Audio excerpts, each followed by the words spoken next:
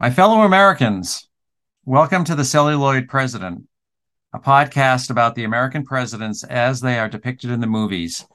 Today's movie is 2017's Darkest Hour, which does not feature a president at all, but is about Winston Churchill.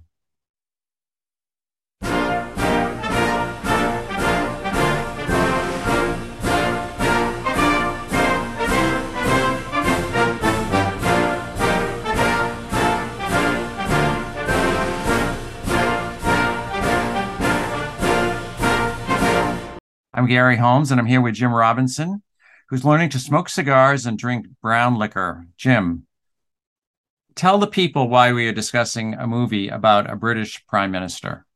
Well, for the record, Gary, he lived until age 90, so maybe there's something to be said for the brown liquor and the cigars. He was also half American, and his mother was an American, and he was one of the few people in history to be made an honorary American citizen. So those, by the way, of feeble excuses, but he was a great leader. He was one of the most remarkable leaders of the 20th century. And a lot of our podcasts are going to be discussing leadership at the highest levels, and particularly leadership in crisis situations. And that's really what Darkest Hour is all about, isn't it? Yeah, sure is. So you and I are almost exactly the same age, and I bet we became aware of Churchill at the same time. Um, let's talk about for a minute what your relationship to Churchill was, when you heard about him, when you learned about him, what you thought about him throughout your life. Well, I can't say that I've been one of these Churchill groupies, like a lot of friends that I've known have been, where they follow everything and they've read all the biographies, read his own writings, they know all the folklore. But my first memory of him is when he died. I think you and I were just about to turn 11. Sorry to give it away. And when he died in January of 1965, and his funeral was televised. It was at the time the largest worldwide television audience in history. And I don't remember actually watching the funeral, but I remember images of it, compared to, say, the JFK funeral, where I specifically remember being glued to the TV set with my family. So the first memory of Churchill for me was his death at age 90 in January of 1965. And then over the years, just through osmosis, he entered the popular culture and the things we learn in school in so many ways. I remember him being imitated on Hogan's Heroes, one of my favorite TV shows from the 60s. There's a great album by the Kinks called Arthur, or The Decline and Fall of the British Empire, that was released in 1969. And there's actually a song on there called Mr. Churchill Says, which uses some of the speeches that we hear in this movie as the lyrics of a song. Not totally complimentary, by the way. But probably the biggest impact of Churchill for someone like myself, and maybe for you too, in our careers as speechwriters for business and for politicians, is has there ever been anyone, except for maybe Lincoln, who's got more great quotes to use in speeches? Now, God knows if they really said all these things. There's been disputes. But with Churchill, there's just so many classic quotes that I've dusted off and stuck in speeches time and time again. And writing for business, the obvious one is when he said, "Some see private enterprise as a predatory tiger to be shot, others as a cow to be milked, but few are those who see it as the sturdy horse pulling the wagon." I mean, you write that for any CEO that's hired you, and it's a gold star. And then there was the never give in, never, never, never give in, which has been used for things ranging from, is a nation going to survive, to are we going to win this little league game, on the ball field. And of course, democracy is the worst form of government known to man, except for all the others. So that's basically my relationship with Winston Churchill, is what a great font of quotes for my speeches over the years. How about you? Yeah, my first memory is also when he died. I'm pretty sure that I did watch the funeral. I have a, you know how you make up these memories. Maybe they're real, maybe they're not. But I have a memory of watching it in the living room, on the TV, and like, oh, who is this guy? I had never heard of him before. A lot of what I've learned about him as a kid was from watching shows about him on TV. A lot of these were political lessons on how he was correct about German militarism. Um, I have come to consider him the greatest hero of the 20th century, and I still do. I'm actually one of these Churchill. I'm not a Churchill groupie. Like actually haven't read his books, but I've read quite a few of his biographies. He's such a remarkable person. He was in the public eye for his entire life. He became famous when he was captured by the Boers during the Boer War in the 1890s. And he was a member of the war cabinet. He was a member of the cabinet in 1908. He was the minister behind the Gallipoli invasion, which they refer to in the movie. He switched parties a couple times. He was a best-selling author, and he was a person that was hugely controversial over 50 years. And then he culminates his career by basically, arguably saving Western civilization. I'm still a big fan. Uh, so let's before we get into the movie itself, I've written a summary here, and I'm just going to read it for you. So, for those of you who haven't seen the movie or haven't seen it recently, here's what it's all about. So, it's May 1940, and in the opening thrust of World War II, the Germans are overrunning Europe. In Parliament, the members of the opposition Labour Party are on their feet, furiously denouncing the arch-appeaser Neville Chamberlain and demanding that he resign. Later that night at a cozy white tie dinner, Chamberlain announces that he will indeed resign. He wants Lord Halifax, another appeaser, to take his place. But Halifax declines. He doesn't think Labour will have him either, and says there's only one alternative. Meanwhile, on the very day that he's about to be offered the top job, Churchill is breaking in a brand new secretary, a Miss Layton. He's so abrupt with her that she flees in tears, but as she's running out the door, a messenger from the palace hands her a telegram from the king. When she brings it in and learns that Churchill will be prime minister, she decides to stay. As watchers of the crown know, the way someone becomes prime minister is that the monarch, in this case, George VI, asks you in person to form a government in his or her name. George asked Churchill to do so reluctantly. Like most of the establishment, he's scared of Churchill, who's a bit of a wild man. Once Churchill finally becomes prime minister, things go from bad to worse. No one can stop the Germans. The British army of 300,000 soldiers is pushed back to Dunkirk and will soon be destroyed. The French are on the verge of collapse. Belgium, Holland, Norway all fall. Lord Halifax wants to negotiate a peace deal with Hitler, which Churchill resists. But fatigued and broken down, he says he'll think about it. Somewhat surprisingly, the king shows up at Churchill's bedroom to tell him he will support whatever he decides, and they have a nice bonding moment. The king tells Churchill to listen to the people, so Churchill takes a ride on the tube where he conducts a small focus group. Everyone tells him to fight on and never, never, never give in. So he doesn't. He orders the evacuation of Dunkirk with small private craft and gives a rousing speech in Parliament in which he promises that the British people will fight them on the beaches, fight them on the landing grounds, fight in the fields and on the streets and in the hills. They shall never surrender. Parliament erupts in cheers, and British policy is set. Britain will fight on alone.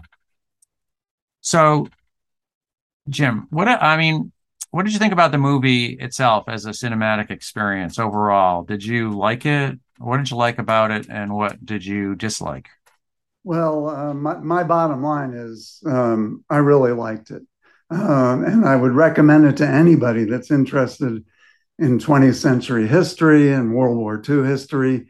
I mean, just to see some of these things we learned about in books, acted out is worth the price of admission.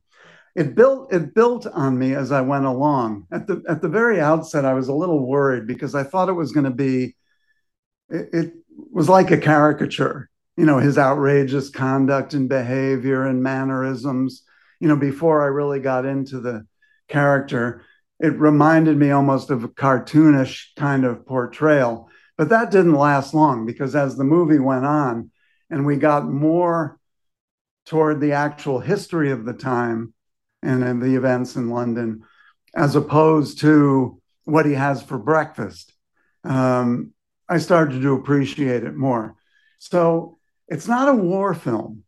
In other words, there's not big battle scenes, big expensive location shots. It really is the kind of movie that you can envision as a play, being done on stage. And in that regard, it all revolves around Gary Oldman. And it's a remarkable performance. It's even more than remarkable to me when you think about his career, and he's played everyone from Lee Harvey Oswald in JFK, a movie we'll be talking about at some point, to Count Dracula. And so for him to play Winston Churchill, considerably older than Gary Oldman was at the time, and with all that makeup and silicone and whatever it was that made him look like it, was a remarkable performance. So I really enjoyed the film. The ending scenes were just downright moving. Yeah. The tube scene, the speech to I think it was the rump group of his ministers, and then to the entire parliament, using Churchill's actual words. I mean, that was the real climax. It was very emotional, lump in the throat time.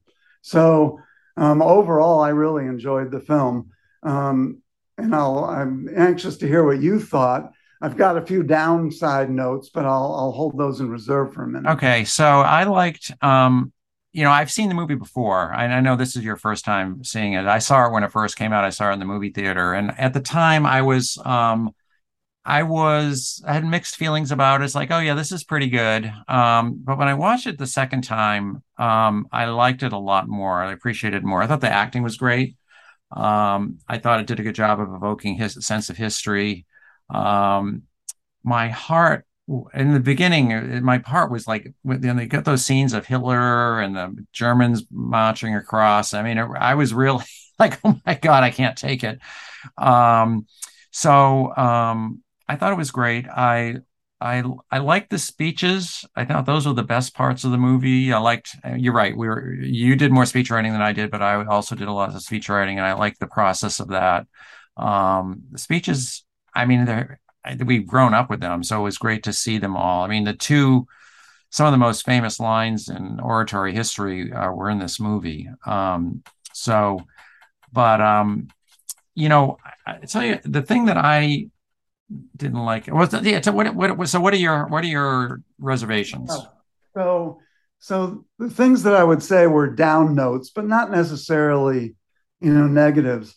I thought the scenes with Mrs. Churchill were kind of gratuitous.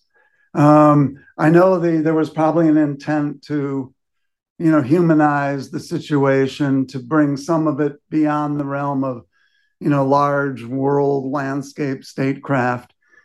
She did a fine job, but I wasn't sure about the overall point of that. The scenes with the secretary worked a little better because it was a way for Churchill to come face to face with the true cost of war, with her brother, right, that died. I thought the scenes with the king were fascinating, but I found his sudden transformation, at least to me, it was sudden. Yeah. Or maybe I had from about to flee the country to saying, right on, Winnie. Really explained. It wasn't really developed or explained that well. And I thought the one thing that just irked me, although I don't have a solution for it, was when a new date would roll up on screen with kind of a sound effect noise. It was kind of hackneyed in a way. So those would be sort of my downsides. I thought the best, in addition to Oldman, I thought Stephen Delane playing Lord Halifax was the second best actor. And the debates that he had with Churchill and with others were really well done. Chamberlain was good. It was sort of a tragic figure, so he milked that part for the tragedy and pathos I of got it. cancer. Yeah, Yeah. exactly. And so those would be my downsides. There was a little bit of a done on the cheap quality to the film. Because, as I said, it was not a war film with big Spielberg battle scenes, um, and and Well, the the most emotional part of the whole movie is the Dunkirk evacuation, which is amazing. I mean, it's a fantastic thing that happened. And at the end, you see very cheesy scene at the end where it's CGI or something. I don't know, where I got all these boats coming out to rescue everyone. And you don't see the rescue, you just see the boats coming out. And it's obviously fake. You can tell it's very yeah. cheap there. Yeah, I agree with that. So I thought, I think other than the actors' salaries, probably the biggest expense for the film was the extras, because there was lots of extras to fill, assuming they were real people and not CGI. But anyway, those would be my sort of complaints, if you will, about it. On the production side, Yeah, I've got a few suspicions on the historical side, which we'll get to. right. One of the I didn't mind the calendar thing, and it was funny. It adds putting those calendars there and having the time date flip adds to the sense of like this is a real historical document. Like it was almost like a documentary. And the one artistic choice that I didn't care for was when he would be Churchill would be driving through the streets and he'd look out the window and see people wearing these Hitler masks. I didn't understand what that was about at all. And in general, this is this is a problem I have with a lot of history movies. It's a little bit of a dumbing down of a very complicated subject. It seemed to reduce this nationwide debate to four men, Churchill, Chamberlain, Halifax, and the King. And, it's much more complicated than that. I did a little, I read these bios of Churchill, so I went back and reread the section about this, and it was really fascinating what was going on. I mean, the book's so much more interesting than the movie. When the movie starts, you see everyone yelling at Chamberlain to resign, but what you don't see is that there has just been this very dramatic vote where 60 conservatives left, voted no confidence in Chamberlain to join the Labor side, and it was, something like that really doesn't happen. And then this whole business about Chamberlain deciding to resign, it's not something he just sort of decided for himself. I mean, he was kind of forced into it, and there's a lot of back and forth. I mean, this went on for days with meetings after meetings after meetings. So anyway, it's fine. You get the general gist of what happened, but it does feel a little dumbed down, even though there's a lot of talking in the movie. There's hardly any action at all. Yeah, we're sort of edging our way into the history side of things.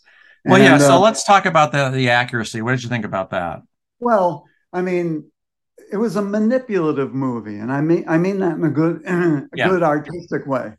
Excuse me. This is going to happen when a movie is about an isolated moment of important decision making by a major historical figure. In other words, it's not a biopic where you get the full sweep of the man's life, the good, the bad, and the ugly, the successes and the mistakes, and all that. You get an isolated, set of days in time and how he acted compared to how others acted. And it's almost easy to forget under that circumstance that the United Kingdom had already declared war on Germany. by the time any of the scenes in this movie Yeah. took place. Um, and it was England that declared war on Germany, not the other way around. Now, for damn good reason. And it was Chamberlain who was prime minister when the United Kingdom took what today we would consider an extraordinary step. In fact, we don't even do it anymore, which is to actually declare war on somebody. So a lot of stuff had happened. Chamberlain had already realized that he had made grievous errors in underestimating Hitler and in believing some of the promises. And by the way, Chamberlain was not alone in this. Almost everybody, but not Churchill, to his credit, but probably a majority of leaders. Roosevelt, White House, put out a praiseworthy statement when Chamberlain left Munich with the appeasement document. It was not that much of an outlying, outrageous viewpoint to try to make some peace and agreement with Hitler. And Chamberlain did. He was grievously wrong. Churchill was right. But nonetheless, since we see just an isolated moment in time, we don't get that fuller picture. So I think this is, yeah, I know you're right. Although I've never been able to stand Chamberlain. I mean, the propaganda over the years has totally turned me against him. And, I can't stand the guy. But, yeah, but we actually have a question that we're going to have to wrestle with when we go forward with these things. Is like, how much are we going to quibble about invented scenes? And there's quite a few things in this movie that did not, for all the documentary type discussion and look. They invented quite a few things, which we can get into. But do we judge the movie on technical accuracy versus emotional and big picture truth? I think from a big picture perspective, this is probably accurate. I mean, these things did happen. I mean, a lot of the dialogue from here is pulled from Churchill's biographies, and this biography that I was reading. I mean, I recognize some of the actual language. So when they did the book, when they did the movie, they relied on the documentary language, documentary record, but they still invented a bunch of stuff. Yeah, well, my favorite scene is probably the most fictitious, which is Right. in the subway and in the London Tube. Right. Exactly. By all accounts, Right. the things that I read, it did not actually happen. And the writer's defense was, well, he did get around and Right. mixed with the public during the war. And I remember vividly pictures of him touring rubble and seeing average citizens. But the actual scene of him fumbling for the fare for the tube and going into the tube and having a kind of a penultimate, coming to Jesus with average people, by everything I understand, did not happen. That's And ridiculous. I mean, it's totally preposterous that would have happened. And it's an absolutely great scene. Yeah, exactly. And, I was going to say that. I was also going to say that was my favorite scene. Yeah. But it does get to a larger truth. And we're going to find this in other movies. I mean, the Nixon biopic comes to mind where there's a disclaimer slate before the opening credits where Oliver Stone basically admits, yeah, some things are invented. And indeed, in that movie, some of my favorite scenes didn't actually happen, but they do elicit a true depiction of events and a true depiction of the character of the lead character of Churchill or Nixon or whoever the movie's about. So, yeah, I think I think we need to point these things out. And especially if younger people or if the movie's being shown in history classes. But I basically trust most history teachers to note that when Hollywood takes on a subject, there's going to be some things that aren't literally accurate, but is its take on history accurate? And I think those are sort of two different things. Yeah. So, some of the other things that did not happen that are, I mean, I'll just, I don't know if we're picking nits here, but I'll pick the nits anyway. Obviously the king did not come to Churchill's bedroom to, and I'm with you. I mean, I thought that was a very, the way that switched from, him not liking Churchill to all of a sudden coming and being, having that bonding moment was unexpected. It was surprising because it was so unrealistic. But, um, you know, uh, Miss Layton, didn't start working from him. That character, the character there, she did not work for him at this period, and she didn't have a brother that died, and so she actually is a person, but she didn't. She worked for him like a year later. They didn't work in the underground war rooms. Yeah. By the way, have you ever gone to visit? Did you ever go to London and go to those I places? have, and I recommend it to anybody. Yeah, it's great. It's Yeah, fascinating.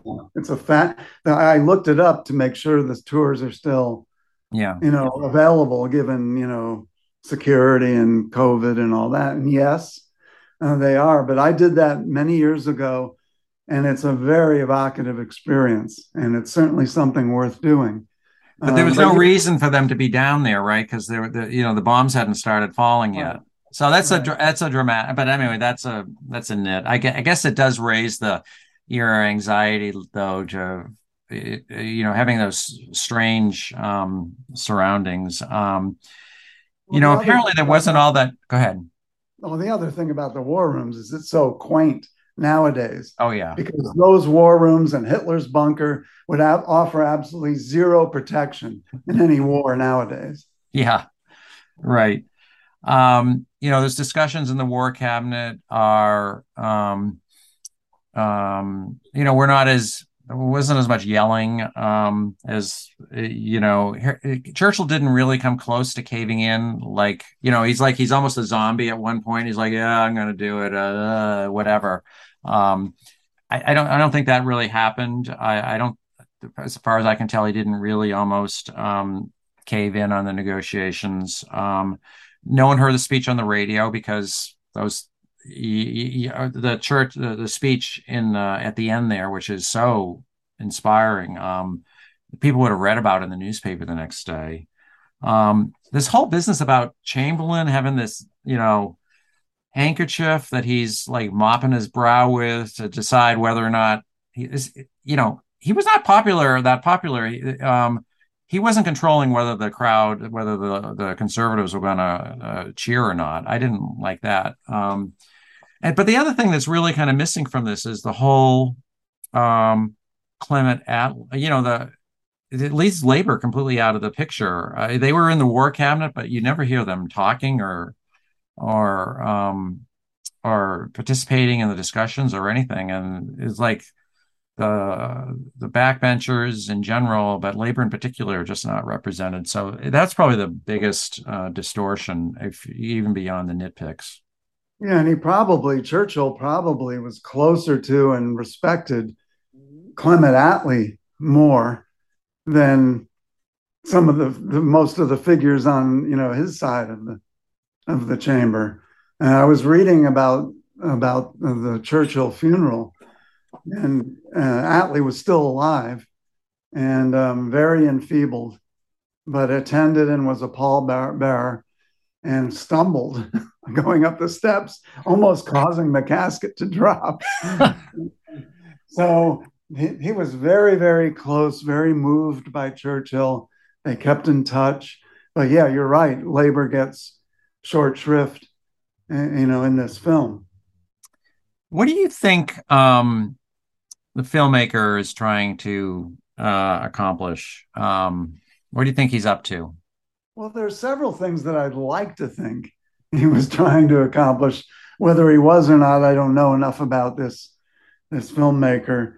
But one thing that came through is you can be a great leader and literally save a nation or civilization and still have big flaws, Right. personal excesses, big political incorrectnesses, things that today would get you bounced out of politics for good, that it's okay. It's okay. And maybe we should be a little more forgiving of the faults and foibles of our various leaders, whatever side of the aisle they're on, and look at the bigger picture of as to what are their leadership skills and how do they perform in the clutch. Yeah, I think he's saying that too. Also, I read that he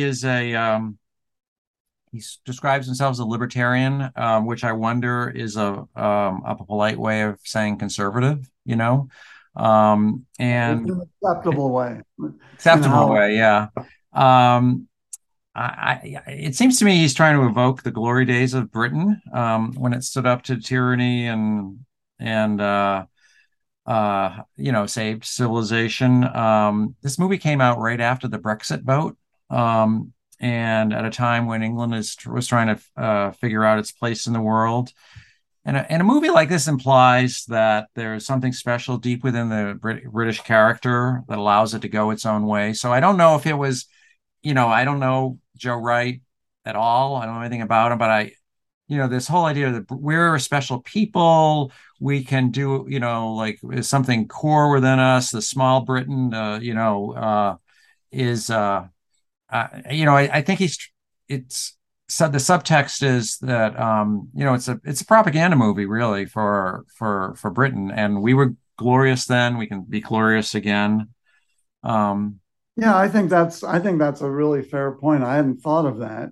Um, the other interesting thing that's brought in, and it's not quite clear where the filmmaker lands, is the is disinformation okay in wartime? right, yeah, And this, of course, is a hot issue now with the back and forth on both sides of the Ukraine issue. right. Is it okay? Is it justified in the name of instilling confidence, of building support for an all out nation saving effort, to lie or to at least put a gloss on things? And Hitler, Churchill is shown doing that. Hitler did it all the time. Churchill is shown doing that. Um, but did you get a sense of what the verdict was on whether the Well, I movie think I think that the movie saying, uh, don't lie. I think that in the end, Churchill does it for a while, but only for a couple of days. But eventually, I think this is where he's flattering the audience, right? It's like you guys can all take it.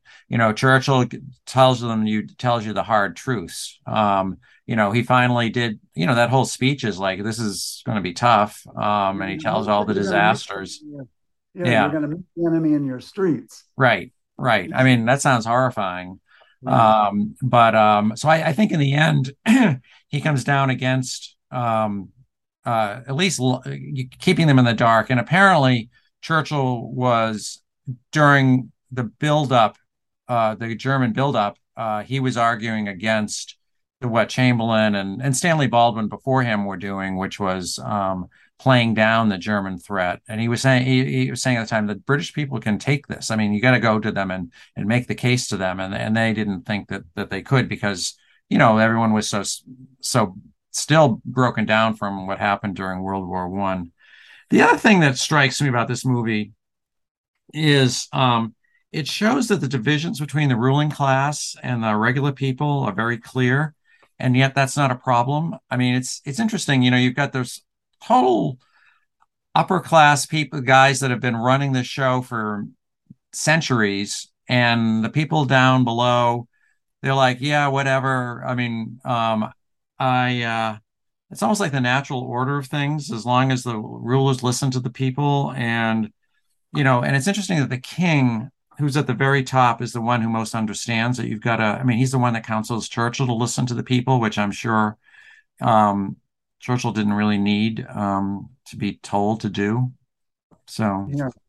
Yeah, I think that's true. And also, if in reading about the history, um, there was quite a contingent of, it's too strong to say that there were Hitler and Nazi lovers, but a contingent of people that thought that there was some kind of a bond with Germany Hmm. that didn't exist with the rest of Europe, between England and Germans. And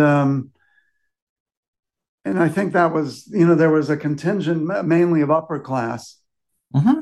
British that thought that. Um, there was some of that in the United States. First of all, we had quite a number of German Americans living in the United States at the outbreak of the war. There was some of that in the U.S. too, but our reluctance, I think, dealt more with just our historical isolationism more than any kind of affinity, if you will, with, gee, maybe, what Hitler's trying to do is not so bad. Or, the old, he made the trains run on time kind of nods to him. Um, I did want to bring up, since this is a podcast about presidents, Yeah. an American president does appear Yeah. Right. momentarily in this movie, and it's kind of an embarrassing, though Yeah. probably understandable and historically accurate episode. Do you remember that scene? Well, I remember it very well. You got Franklin Roosevelt comes on there, and he's all cheerful, and a good imitation, I thought. But yeah, it's really embarrassing because I think it probably is accurate, and supposedly Churchill and Roosevelt had a fantastic relationship. But uh, so yeah, it is embarrassing for us. This whole idea about, well, you bring the horses that get, we can't give you this material, but you know, if you can, we'll bring it up to the border, up to Canada, and you have to bring these horses over to get it. I mean, that sounds kind of ridiculous. Right, but it was. I know that Roosevelt, and by the way, he signed the law that prohibited Yeah. the Neutrality Act. But I understand a lot of those sentiments, and and he was looking for workarounds, definitely, Yeah. to the law that restricted him from supplying the British. He very much wanted to do that. Um, and the Lend Lease scheme that they eventually settled on, um, which was deeply opposed by, for example, Ambassador Kennedy and Americans. Um, and he did try to work that out, but his appearance, given what Churchill was facing, and then you're right, speaking of sort of that upper class, twitty kind of, cheerio voice of Roosevelt on the phone, trying to say, keep your British chin up, Winston, and it did come across as ridiculous, but maybe unfairly so. Yeah, I think so too, considering how Roosevelt was trying to help Churchill and with a runner with the end run. So I agree with you. I thought it was pretty unfair. Um, but the British have a way of portraying American presidents as, kind of buffoons in general.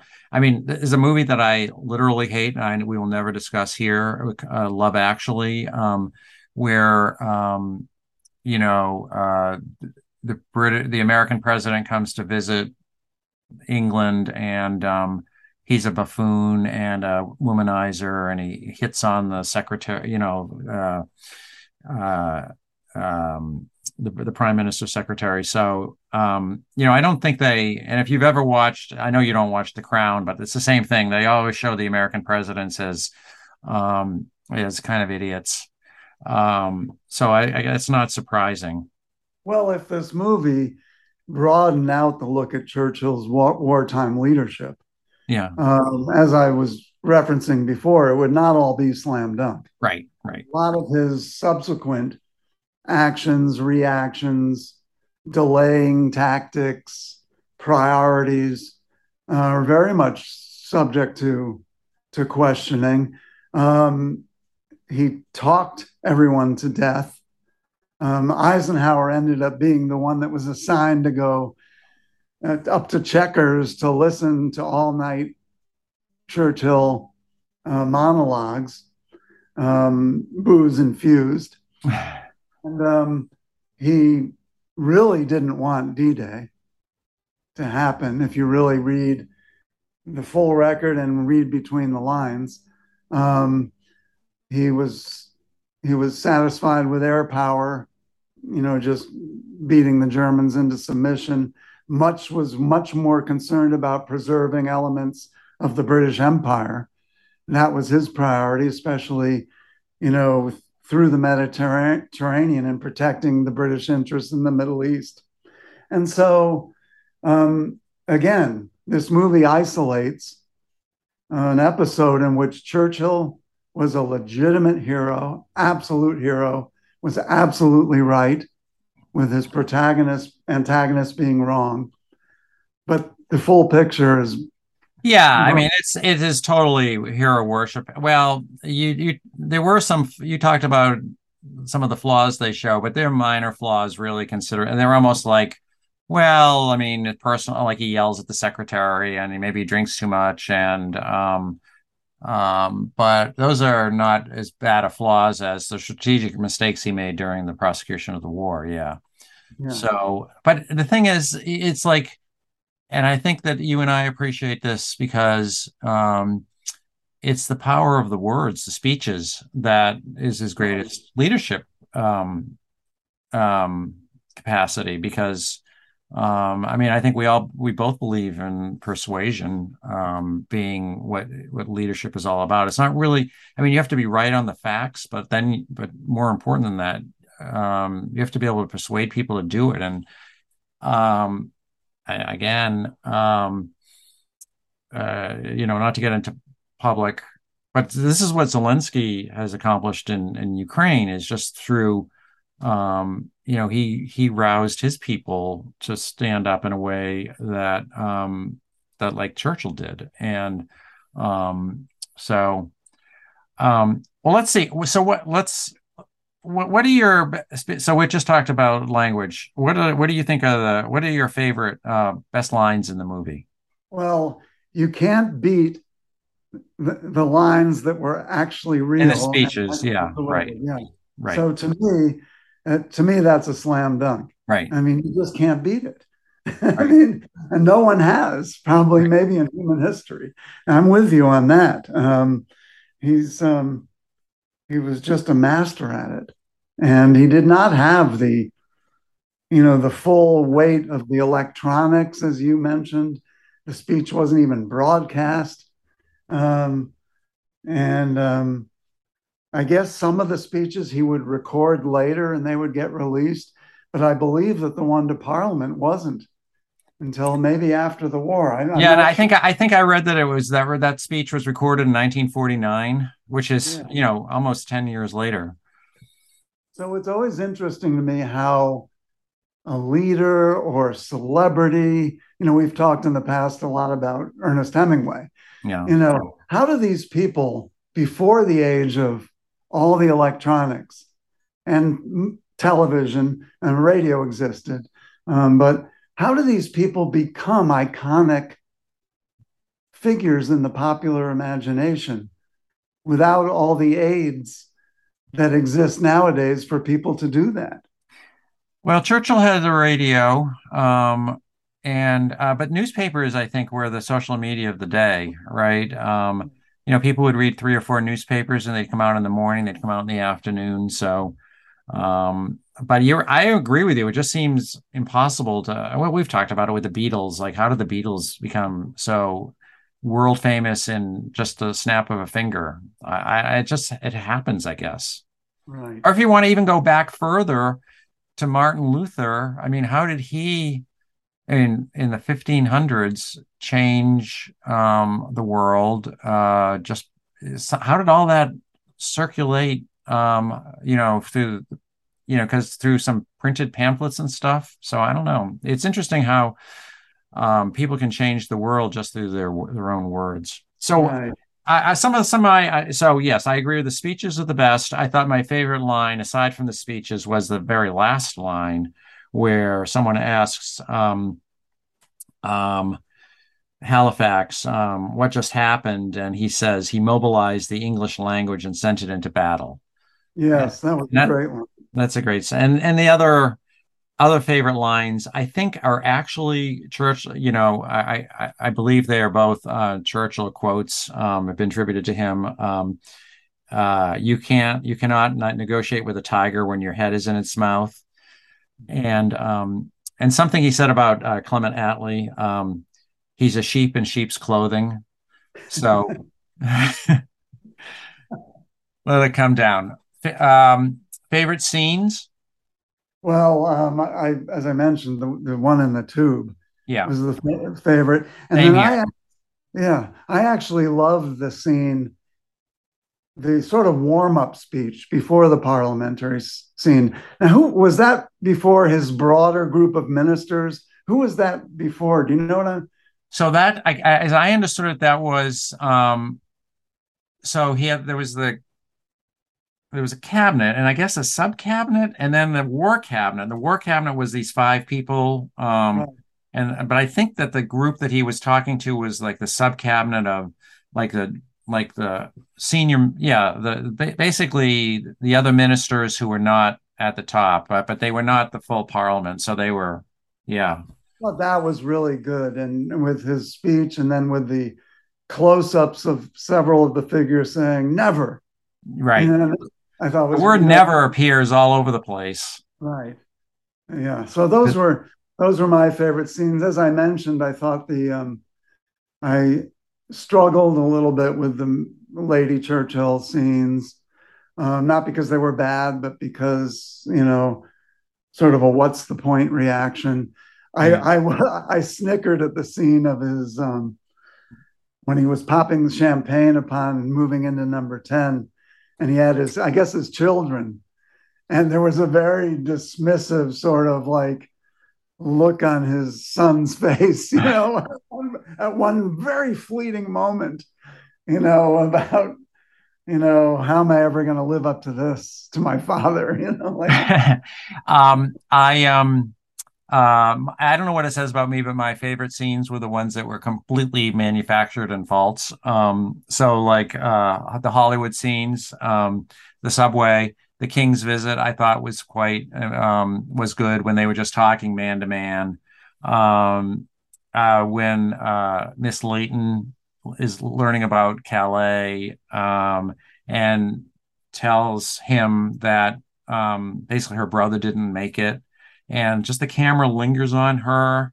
You know, she's not crying, she's not, um, just very stoic, and she's embodying this stiff upper lipness of the British, and it really lingers for a long time, and it's like I felt the emotion of that moment. Yeah, I liked that scene, and I liked how, and this speaks to what you were saying about the classism, how Winston just sort of stared at her for a while, when she was reporting this. And she, like he was connecting with her, but he wasn't going to do it in words. Yeah. And then she almost irreverently said, like, what?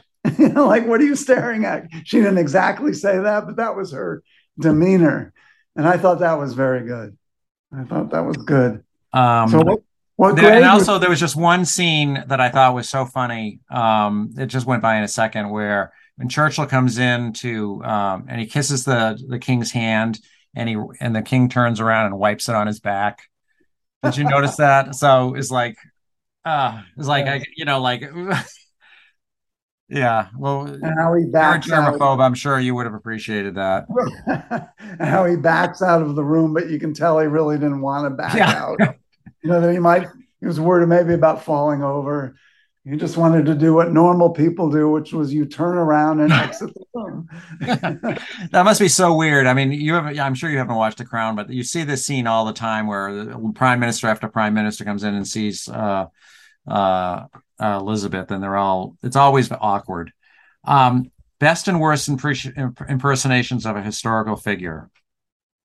I mean, you already So mentioned Gary Oldman, so that's right, great. and then I think the Lord Halifax. I don't really know what the historical figures are supposed to look and sound Right, like, except Chamberlain, right. and that's an easy one. Yeah, Um, and but I thought Stephen Delane as Lord Halifax was really good in terms of acting. Um, I don't really have any worse ones because I don't know enough about how right. they're supposed to look. Well, let's talk. I mean, let's talk about Gary Oldman for a second, because he really was good, and he won the Academy Award, and it was a slam dunk that year. Everyone knew he was going to get it. He had to put on all that makeup, and supposedly he got nicotine poisoning from all that cigar, all those cigars. I barely knew who he was before this, and if you go and look at his Wikipedia page, it says he's one of the highest grossing actors of all time, and that's because he played Inspector Gordon in 3 Batman movies, and he played Sirius Black, a major character in 4 Harry Potter movies. And as you mentioned, he was Lee Harvey Oswald, and he's just been in a ton of movies. So he's one of these British actors that is always working, in a million movies that we've never heard of and playing in plays and stuff. But But I would never in a million years recognize him on the street. right, I absolutely, I don't know, Not I a have no idea. known celebrity, at least in America. Right. This is a whole and Lily James, who I know you don't know, I assume you don't know, No. played Miss Layton. She was famous for being the cousin on Downton Abbey. She was the girlfriend. I assume you saw this movie in Yesterday, that Beatles movie. Oh yeah. Yeah, so she was the girlfriend there. She was in Mamma Mia. I don't know Miss Layton at all, but I'm assuming that she was older and not quite as pretty as Lily James. I also agree with you that well, I think that the guy that played Chamberlain was good. And I thought the guy that played the King was very good too. That George VI has been portrayed by a bunch of different people, and Colin Firth, played him in the King's Speech, and didn't look at all like him. He actually looks like the photos you see of the King. And I. I, I know you don't like the scenes with Churchill's wife, but I thought Kristen Scott Thomas, who plays her, was pretty good. It really looked like her at least. She was in 4 Weddings and a Funeral. She's another one of these British actresses that is over there and just is in a million things. Now I did like. I don't know anything about uh, Halifax, but I thought that he was probably pretty good. Uh, he was certainly an affecting guy. He looks like not a very. He was like smirking the entire time, but very dour person. He's he's pretty interesting character. I went and looked up some because I've heard about him all this time. He's a he's another Halifax himself is an interesting figure, typically British, and it just goes to show you how William Manchester called these guys an oligarchy, and it's true. I mean, Halifax was a lord. He actually was the fourth son, and his 3 brothers died. So he became. But his real name is Edward Wood. But Ed Wood. I mean, could there be a more dull name? Right. But he gets called Halifax. But all these guys, they went to college together. They went to they went to Eton together. Churchill's father and Chamberlain's father were enemies or political enemies in the Gladstone, when Gladstone and Disraeli were prime minister. I mean, so this goes down generation after generation of so it's kind of interesting. But I thought and the reason is that and I didn't realize this until I looked it up. Halifax is never down there with Chamberlain, right? He's never sitting next to him. That's because he's in the House of Lords. He can't be down in the Commons, and that's one of the reasons he didn't want to become prime minister, is because usually the prime minister is the leader of the opposition party or the leader of the party in the Commons. So, I mean, I'm sure they could have gotten around that technically, but anyway. Yeah, I thought, again, I think that Halifax was a good foil Yeah, and not a dumb idiot foil, but right, smart enough to make the debate, give the debate some weight and some realism. And again, I would just point out, and I'm on Churchill's side on this, absolutely. But the best argument I heard for not, for stringing Germany along and pretending to negotiate. right, Britain was not ready to fight a war yet. They were trying to buy time, but that a lot of things were being done. The country was rearming before Churchill ever set foot in number 10. A peacetime draft had been instituted, again, under Chamberlain. That's a big step, and was a big step in the United States when that was done in the late 30s. It's not all black and white, except in the big picture, it's very clear who was right and who was wrong. right, right. A fun fact about Lord Pfaff Halifax is that his great grandfather was Earl Grey, who was famous for tea, and he was also a prime minister. So Halifax was the great grandson of a prime minister. Um, okay, so if you were a history teacher in high school, would you assign this movie to your class? Oh, absolutely. And I think that a lot of the kids probably be bored.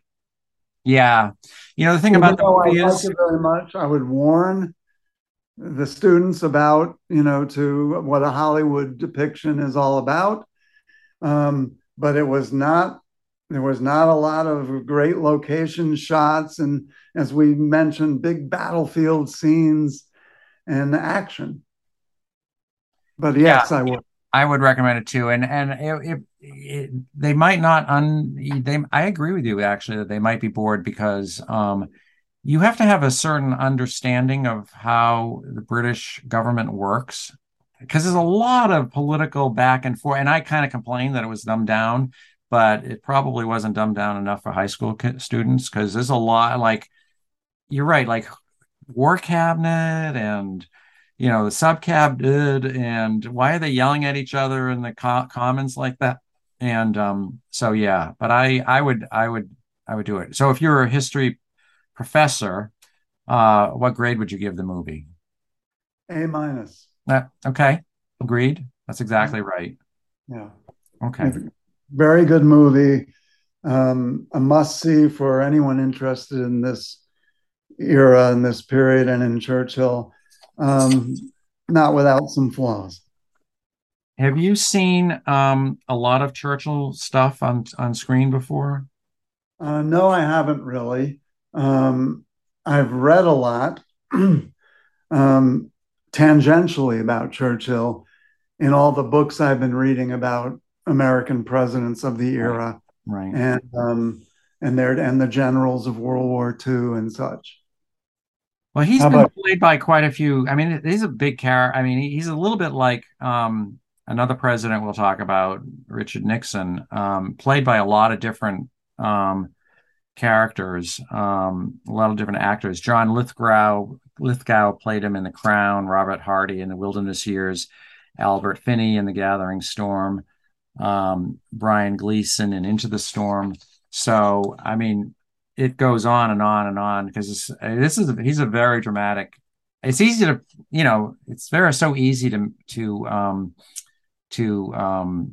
character to imitate him because he's got these big gestures and big ways of talking and so all right, so before we close out, um Have any recommendations of anything related to the movie or presidents in general? Well, I'd mention two books that I've read, and I can't say I've read, in recent weeks, but in recent months that I would mention. The first is, as you know, I'm a big fan of Eisenhower. I wish he could run for president in 2024. He would be about in the same age group as the candidates that have run so far. But there's a lot of books about Eisenhower, some focusing on just his presidency, but one that covers the full sweep of his experiences in leadership in World War II and his presidency is Gene Edward Smith's Eisenhower in War and Peace. If somebody's looking to read a jack of all trades biography of Eisenhower, that would be one I'd recommend. And there's a lot about his interactions and relationship with Churchill and with Roosevelt, and between Roosevelt and Churchill, and the decisions regarding D-Day and how Churchill played into that, and the delaying tactics, if you will. So that would be one. And the second one would be the first volume of a 2-volume biography of JFK. The second volume isn't out yet. I'm anxiously looking forward to it. But it's called JFK Coming of Age in the American Century. And it's by Frederick Logeval. I think I'm pronouncing that right. L as in Larry, Ogeval. And it covers JFK from birth, really before birth, because it gets into the family history, Yeah. up to 1956, his failed effort to become the vice presidential nominee. And there is a lot in there about Ambassador Kennedy, Joe Kennedy, his father, his relationship with the British politicians, because he was ambassador to the court of St. James. JFK, a young JFK, was over there. He was the only Kennedy that liked Churchill and didn't like Chamberlain. And, Joe Sr. and Jr. were basically appeasers at best. Mm-hmm. At best. And Kennedy, JFK, as a student, toured Nazi Germany, the opening days of the Nazis, was on the scene during all of these debates before his father got recalled back home in some kind of disgrace. And so I really recommend that, not only because of all the insights about JFK, but also because what we've talked about today. Mm-hmm. It's not a fawning biography. It's not a love feast like so many of the JFK books are. It's warts and all, but it's not a scandal sheet either.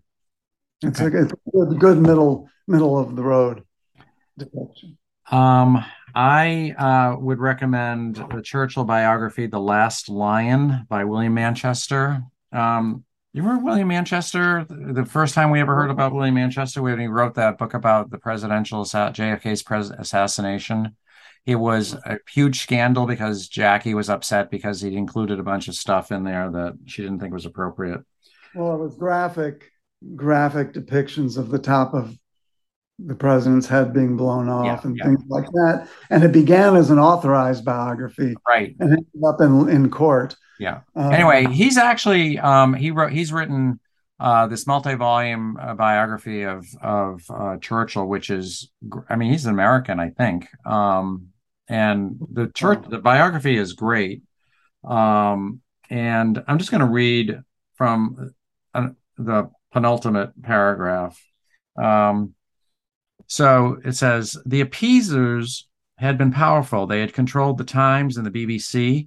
They had been largely drawn from the upper classes, and their betrayal of England's greatness would be neither forgiven nor forgotten by those who, gulled by the mystique of England's class system, had believed in it as Englishmen had believed for generations, that public school boys governed best. The appeasers destroyed oligarchic rule, which, though levelers may protest, had been governed well. If ever men betrayed their class, these were they. So it's like very vivid writing, and again, this is where I got a little bit of the detail about all the shenanigans that were going on before Churchill, before the Chamberlain government fell. Um, but if anyone's interested in Churchill, that's what I would recommend. Yeah, I've heard of that, and now you've now gotten me interested. I think I will, as soon as I finish the, yeah, there it is. Whoops. As soon as I finish I'm on volume 3 now of the 3 volume Thatcher authorized biography. Okay. Well, With the, Churchill is probably the most amazing figure. I mean, he might not be the most important. We can argue about who was more important. Like you could make the case that Lenin was the most important figure of the 20th century, but he's really the most amazing figure who dominated really the first half because he was always there. He's always like Nixon. Nixon was always there for decades and decades and decades, and then he finally became prime minister. And he had so many exploits. What? yeah, he even basically defined and gave words to the Cold War, the Iron Curtain. Right. Going up to the right, even when he wasn't prime minister. And then he was defeated immediately after the war. Right. Go figure. What have Thanks you done for for me lately is the what have you done for me lately is the motto of democracy. It should be. exactly. Thanks for winning the war. Take a hike. All right. Well, thanks, Jim. And we'll be back next time with another fascinating movie about the next time we'll be talking about the American presidents. So bye bye. All right. Take care.